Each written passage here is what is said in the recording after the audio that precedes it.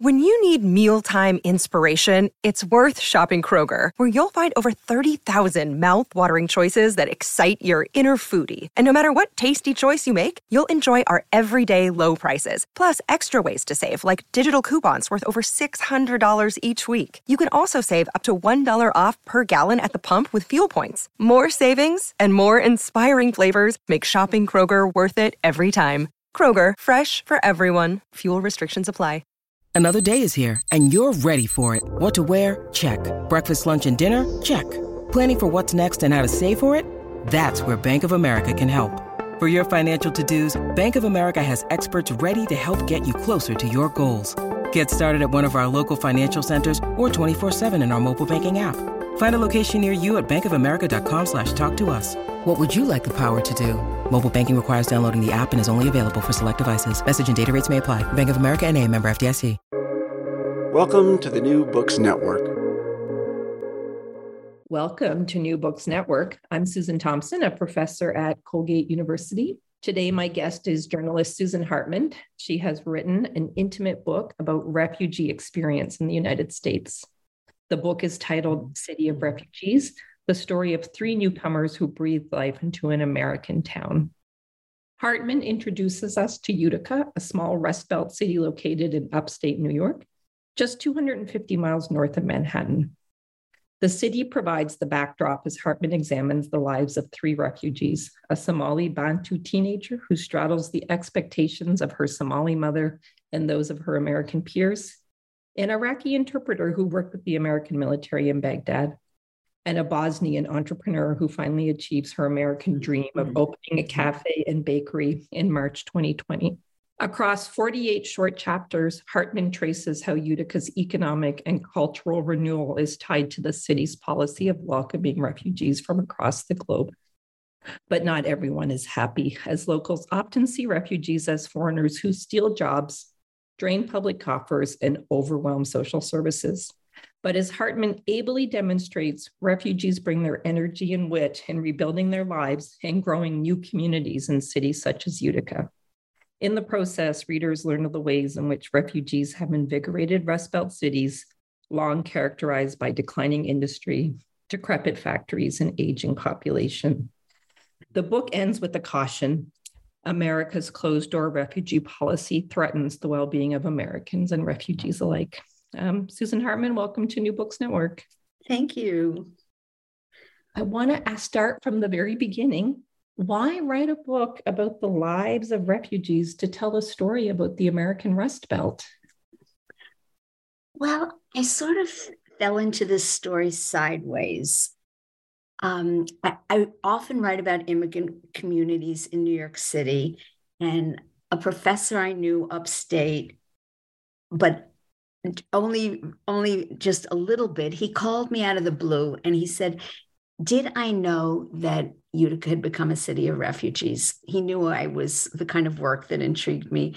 And I hadn't known that, but I did have a strong feeling about Utica because I had gone to Hamilton College when it was the women's part, Kirkland College in the 70s. And so I had a long relationship with Utica and I'd always been very interested in it. It was a down and out city. It seemed to have a lot of potential, a lot of old, beautiful buildings. And I had watched it over the years and I would make trips up, but I hadn't been in a long time. So he invited me up. A couple of days later, I was in the car and I was just very struck by what I saw, that the city had become somewhat transformed by refugees who'd come from all over the world. In which ways does Utica tell an American story? Is there something bigger? Utica is, of course, not far from where I am right now.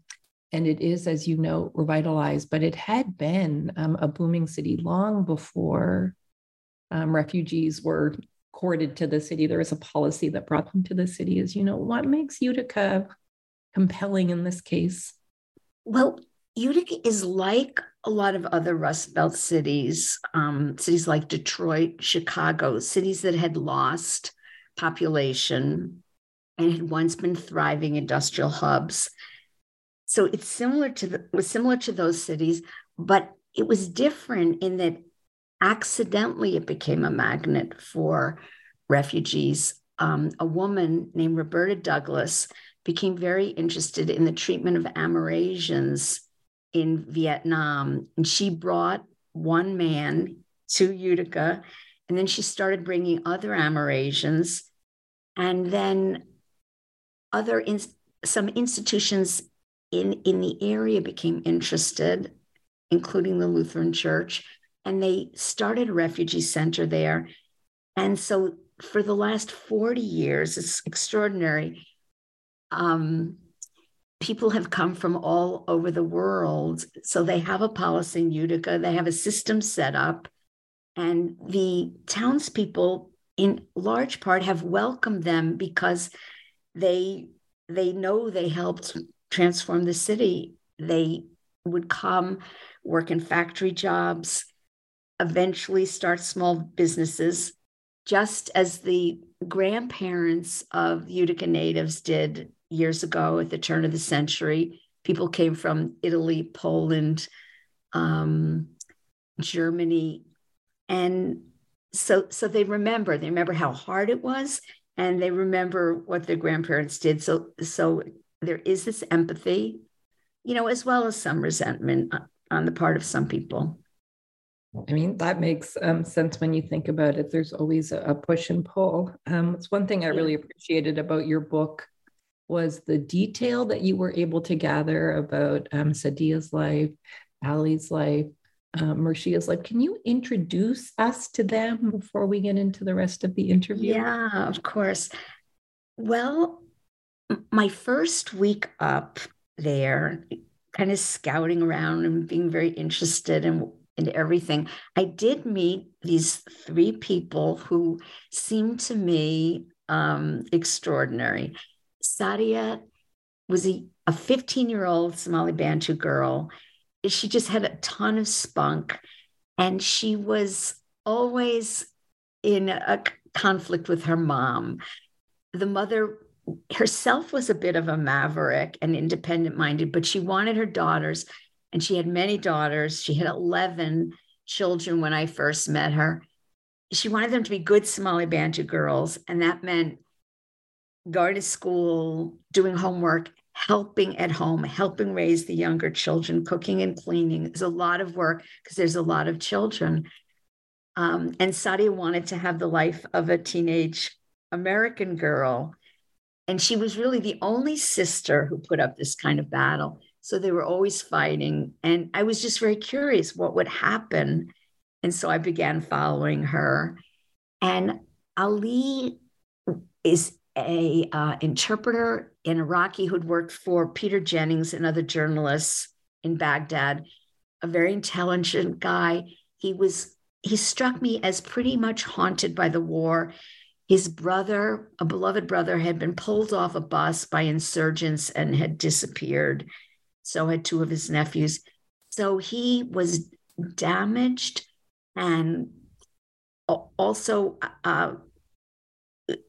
building a new life in Utica. He had a wonderful, high-spirited girlfriend who was a Utica native, building a life, and yet also was pulled back to Iraq. And in his case, I was very curious, would he, like many refugees, feel pulled back and forth, for years, or would he settle down and absolutely start an American life and turn his back on Iraq? So again, I had these questions. I was very curious. And Marcia also struck me as extraordinary. She's an entrepreneur.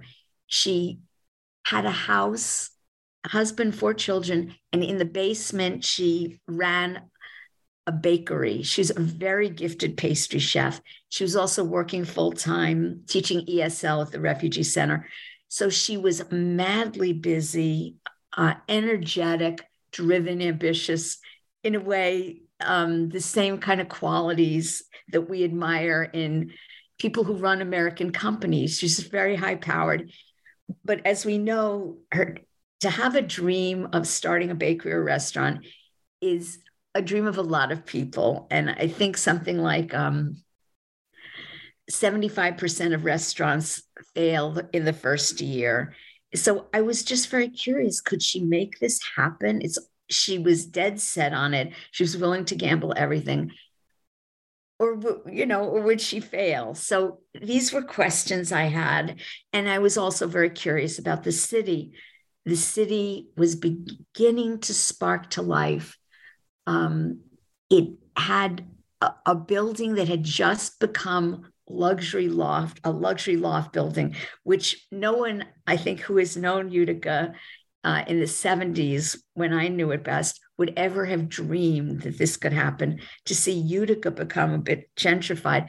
But I was seeing these flickers of new life, new bars, restaurants, and yet it's still a gray city, struggling, has a bit of a chip on its shoulder, used to being defensive because people have always made jokes about Utica. And, so I was just very curious, and that's what hooked me. And so I did a cover story for the Times in 2014. And then when I was done with the story, instead of doing the normal thing, leaving that story and taking on a different story, I just kept going back and back and back. And I had no idea that it would take 8.5 years before all my questions were answered. And that it developed into a book, and the material never stopped interesting me. Yeah, thanks for sharing that.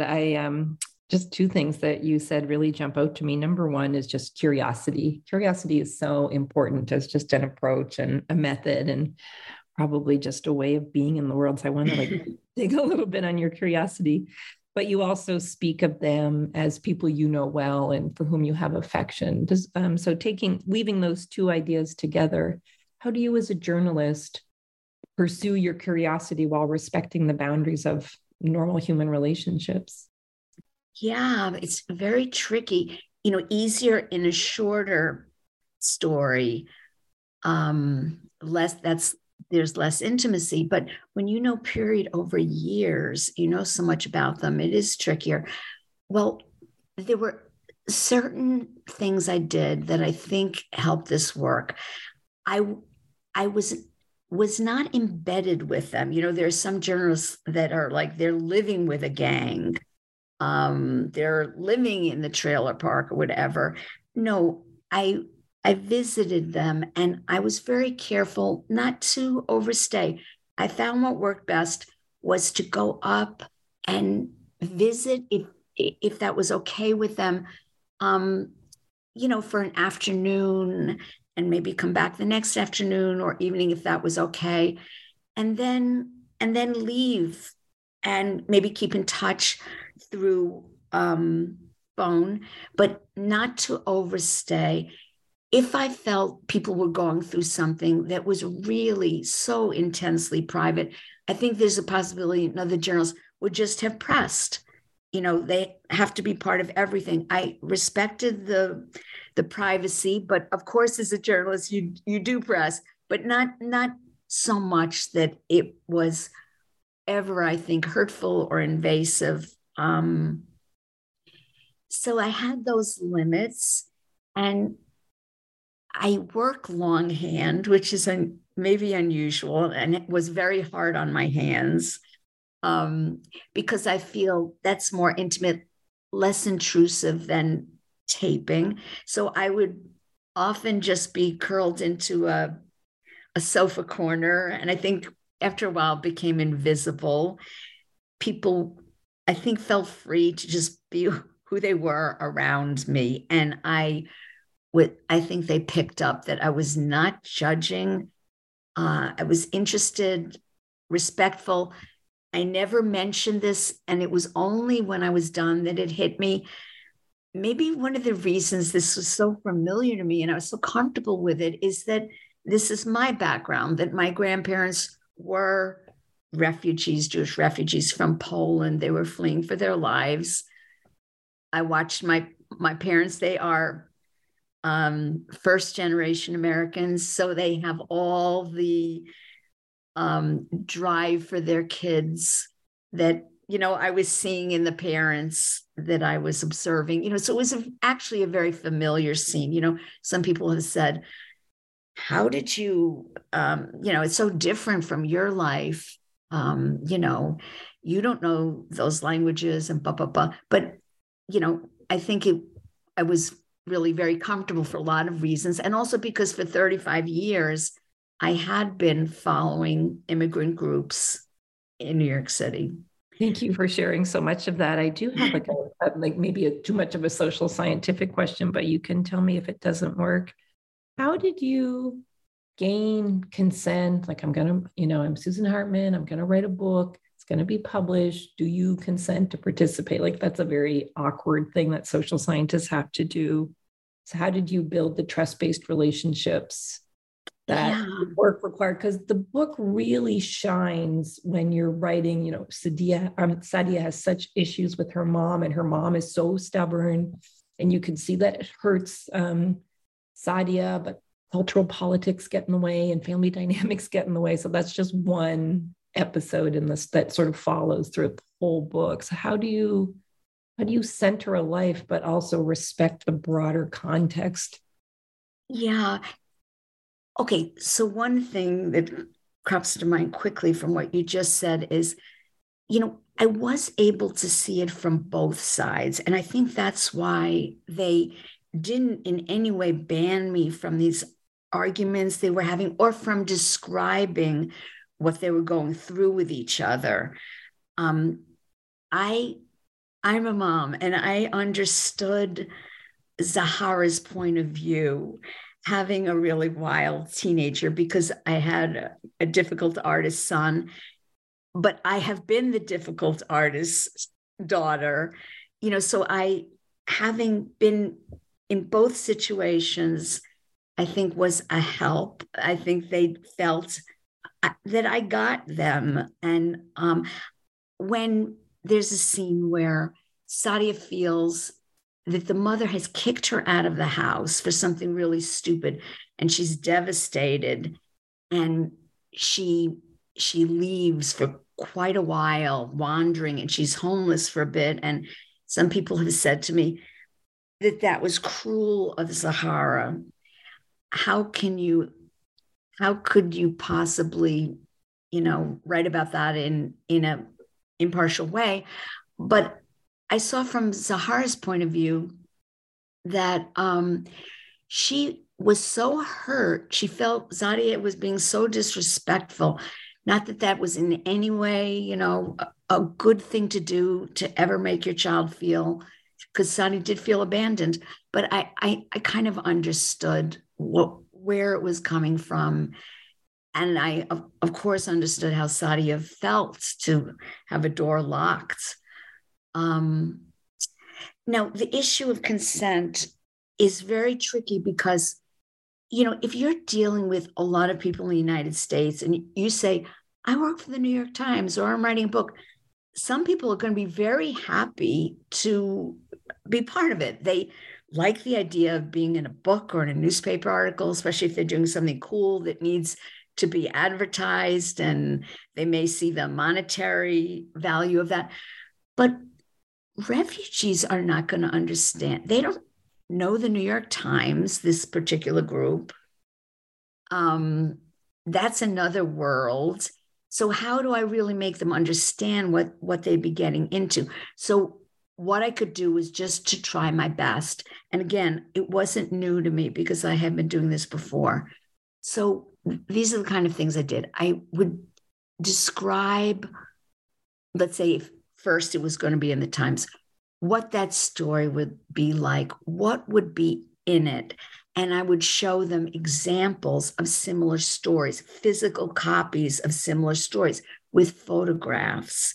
And I would explain a photographer, would be coming. How do they feel about that? And, but, it's always a worry.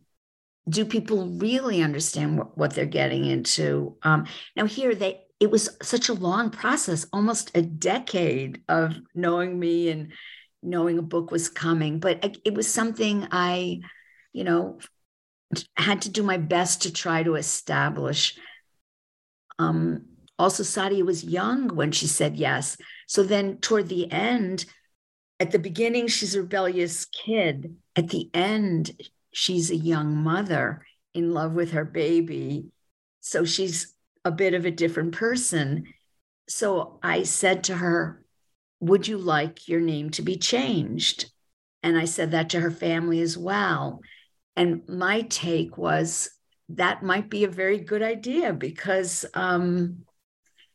she spoke so openly and was in such conflict. And at the very end, in the epilogue, you see she's not in such conflict with the mom any longer. They have a reunion.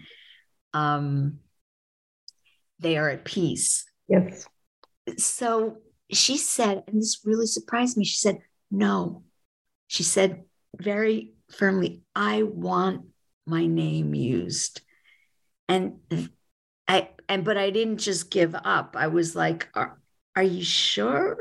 And she was like, yes, I'm proud of what I said and who I was. And the same thing with the family. Again, I was surprised because it is really intimate. That story in particular is the most intimate and the most shaded. And I think in some ways complex. And again, they said, no, we like this. This is us. They were fine with it. But on the other hand, it is a different thing once it's a book. So it's a book. How do people really feel about it? And how will they feel about it in 10 years? This is complicated. I have never been in a book. I would not like to be in a book. So I don't know how it will, how this will make them feel years from now. But anyway, it's amazing that this worked out, that the relationship, reporter, subjects worked out, because these, people may think refugees are smashed down people with no options, not complicated. People might see them in a simplistic way. Well, no, refugees are complicated human beings. And these three that I wrote about are big personalities, charismatic, opinionated, interesting, difficult people. And it's amazing that we always got along. There was, not very much friction whatsoever. I think that's where the book really shines. It's very clear that consent was continuous. You checked in with them. There were weekly meetings, as you've now described to us. It's in the book in your process section. Yeah, so it's there. And Sadia is so interesting because she does, as you know, come full circle. She does fulfill in some way the expectations of her family, but on her own terms, very much on her own terms. Yeah. Her sense of agency. And I think also that of Ali and Mercia is so compelling in the book because you provide these rich, full-bodied characters. These are people who live just down the road from where I'm sitting now. I've actually been to Mercia's cafe since I read your book. That's amazing. Pastries are spectacular. But you see the ways in which family life is actually very hard because immigrants come with a whole other life that is often inaccessible or unwanted actually by some American communities. I think the book is a triumph in that way. And when you're speaking about Sadia, I'm thinking also about Ali because, of course, it's in the book. He talks about it. He lives with trauma or potentially post-traumatic stress disorder. Yeah. How do you build a relationship with someone who's so fearful and closed off, so reactive in their body? That I think is also something the book does quite well. And readers can learn a lot about American society, but also like refugee vibrancy, I think, in the book. And I did really appreciate that. But was there ever, you're speaking with Ali, he's lost his brother, he's been embedded with different American communities in Baghdad. Were there things that perhaps he said to you or any of your informants said to you that you just could not write about ethically? You were like, this is too much.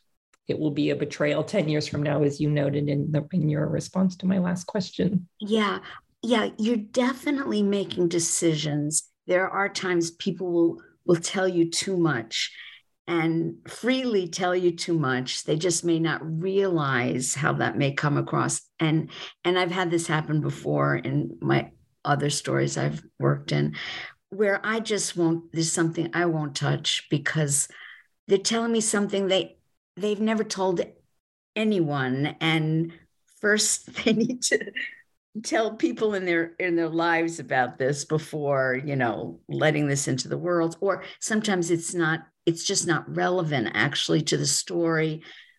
Yes, so there is this protective element. With Ali, I think mostly the things he told me were not actually things that were, they were intimate, but not things that I felt that were inappropriate for me to, put in the story. And one reason he told me is he felt it's important, just as he does this anti-terrorism work in Iraq, he's always going back and forth.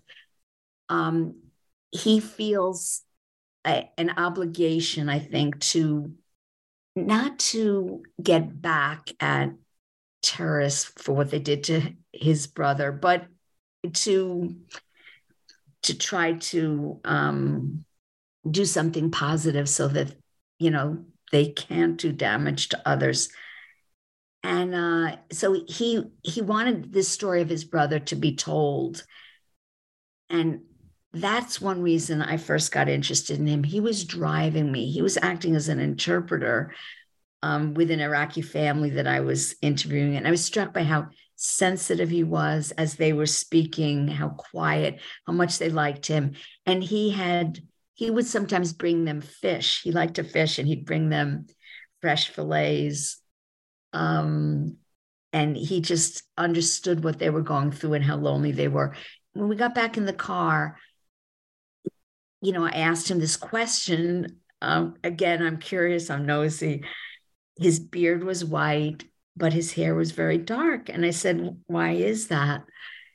And he said that the beard had turned white when he got the call that his brother had been taken by insurgents, that he fell into a deep sleep, and that when he woke up, his aunt was leaning over him screaming, "What happened? Your beard is white." And it never came back to, the black color of the rest of his hair. So I was so struck by that. And he described it. He had such a lyrical way of speaking. So I got interested in him. And I might want to add, if it's okay, that a big problem in this story is that I lost him at a certain point. He decided to go back to Iraq he didn't know it would be for 3 years, but I'm working on a story and I lost one of my 3 main characters. So as a journalist, you then have the option, okay, cut him out, start all over with another person. You can't lose your character. And he had let me know he couldn't speak to me from Iraq because he's doing top secret work. He'd be connecting with his girlfriend, but that would be it. So I did some thinking about it, and I just decided I felt so much for him. I so much invested. I still wanted to work with him in some way, but I felt I could tell the story through Heidi, his girlfriend. She was a wonderful storyteller, and through the information she was getting from him, that I could keep going with the story, and also that I would perhaps be there and interview him when he came home, because initially he thought it would be only for a year.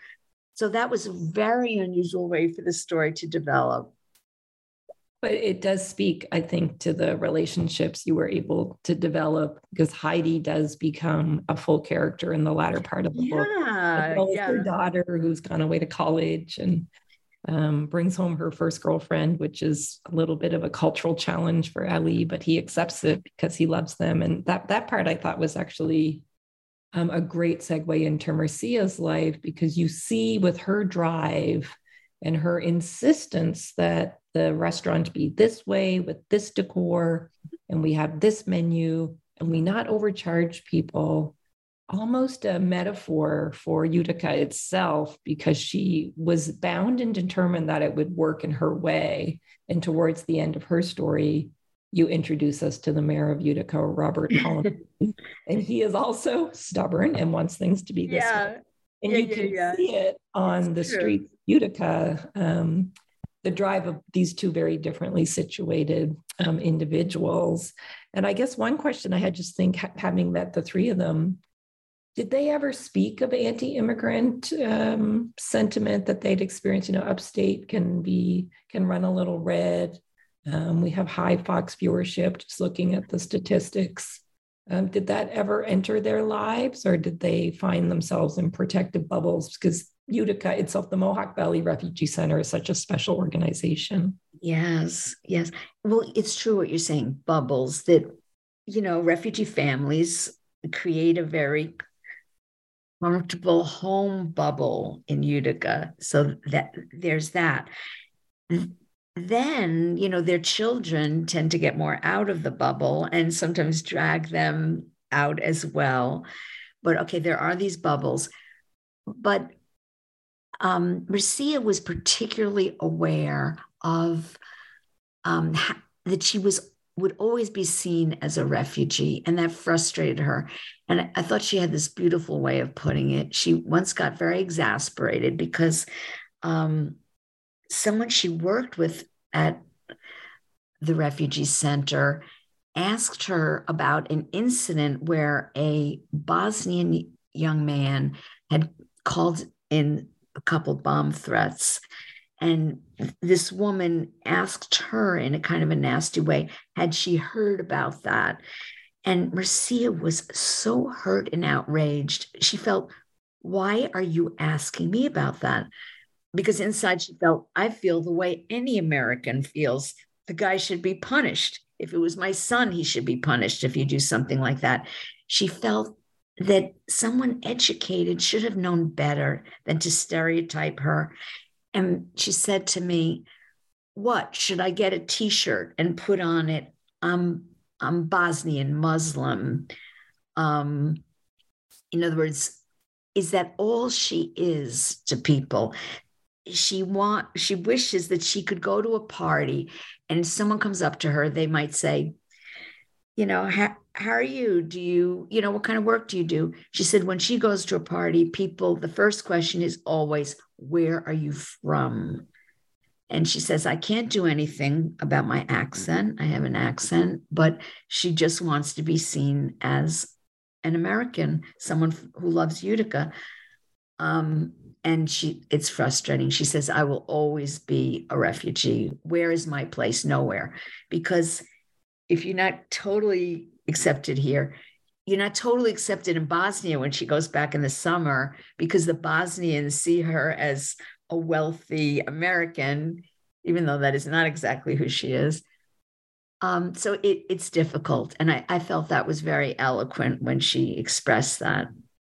That sense of liminality definitely pervades the book. Thank you for sharing that with me. I wonder if you could update us. Have you been in touch with them? The book ends with some update of how each of them are doing. Have you been in touch with them since? Where are they now?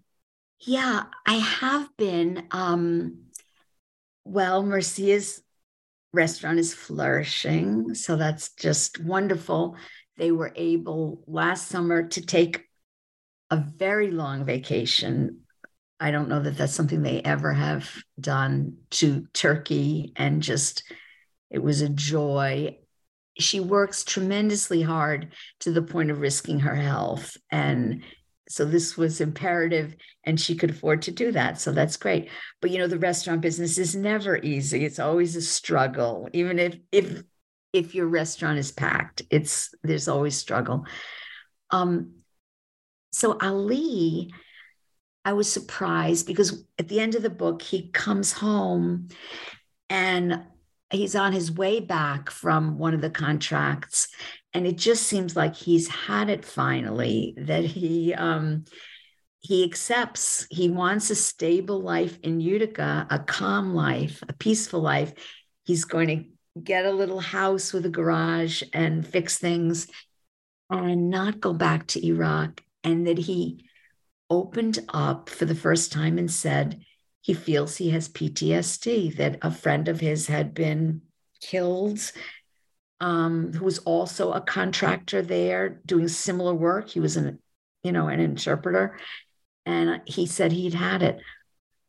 So I was very surprised, but it makes sense that he talks about going back, that again, that pull to do anti-terrorism work there, to get another contract, the bad parts, the difficult parts, and the trauma are kind of taking a back seat. He's up for it again. So we'll see what happens.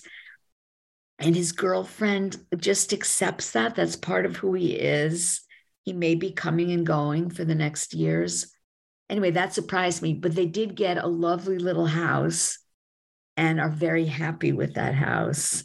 And then Sadia is a mother and a runner, and I think is heading toward being an entrepreneur. She's very interested in real estate, in the idea of buying properties that are need a lot of work and then flipping them. It's something she saw her mother do. The mother herself was entrepreneurial and had a couple of houses, tenants, and she was very good at amassing bits of money, down payments to do that. And yeah, so I think that, immigrants have always done that. Yeah. So anyway, she seems like she's in a good place. That's lovely to hear on all fronts too. I should say too, in trauma theory, scholars who write about post-traumatic stress, there is a body of the literature, a subsection of literature that says individuals with PTSD often return to the scene where the damage happened in an effort to rewrite the script. And that may be, there's no way to know, obviously, but it may be something that Ali has in the back of his mind without realizing it. Yeah, that's fascinating. Yeah. And, I did spend a bit of time. So there is this chapter on trauma, and I chose to do it from the perspective of, so I enter the story of trauma in the book through a community leader who's very upfront about his own trauma from Burma. And he helps others in his community. So in this chapter, I'm in a truck with him, and we're heading toward a young woman who has been in conflict with her husband, who was abusive and left him. And then I'm interviewing within that chapter some local doctors talking about how they handle it, and different people, how they manage their trauma. And it's mostly, from what I could see within the people I spoke with, people are handling it on their own. They're not likely to go into therapy. They're sometimes medicating themselves through drugs or alcohol. They're trying to lift spirits through wonderful things like hiking and gardening, growing vegetables from their home countries, having animals in their apartments and fish tanks and things like that. So all kinds of ways of dealing with trauma, but it's, a struggle.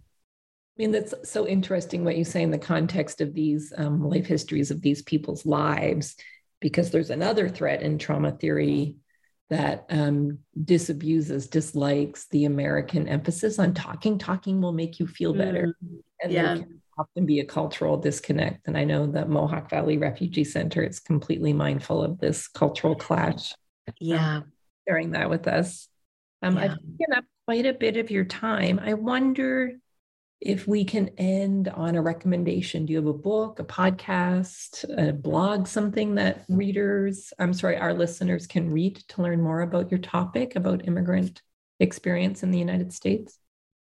I think the thing, because I'm a journalist, I'm really very hooked on keeping in touch with the continuing story of what refugees are going through by always scouring newspapers. And, especially the Times. I think the New York Times does a very good job of following these migrations. So looking at different parts of the world and seeing the threads among what different refugee groups are going through. And so now we're reading about Sudan. People are fleeing to Egypt and other countries. So anyway, that's been my focus. And, I teach a course at Columbia in the MFA program, writing about communities. And I encourage my students to follow features, which are the kind of thing I write, which are human stories that also reflect on larger issues. So for me, that's just the greatest thing, to follow a family, a person. The issue of recently in the Times of very young children they're migrants and they're exploited here as workers. They're 11 years old and they're working in factories. So I think that kind of thing is just really wonderful to connect to. Yeah, thank you for sharing that with us. Thank you for being with me today. Oh, thank you for having me. It was delightful. Look forward to your next book. We've been learning from Susie Hartman on her book, City of Refugees. Thank you. Thank you. Take care.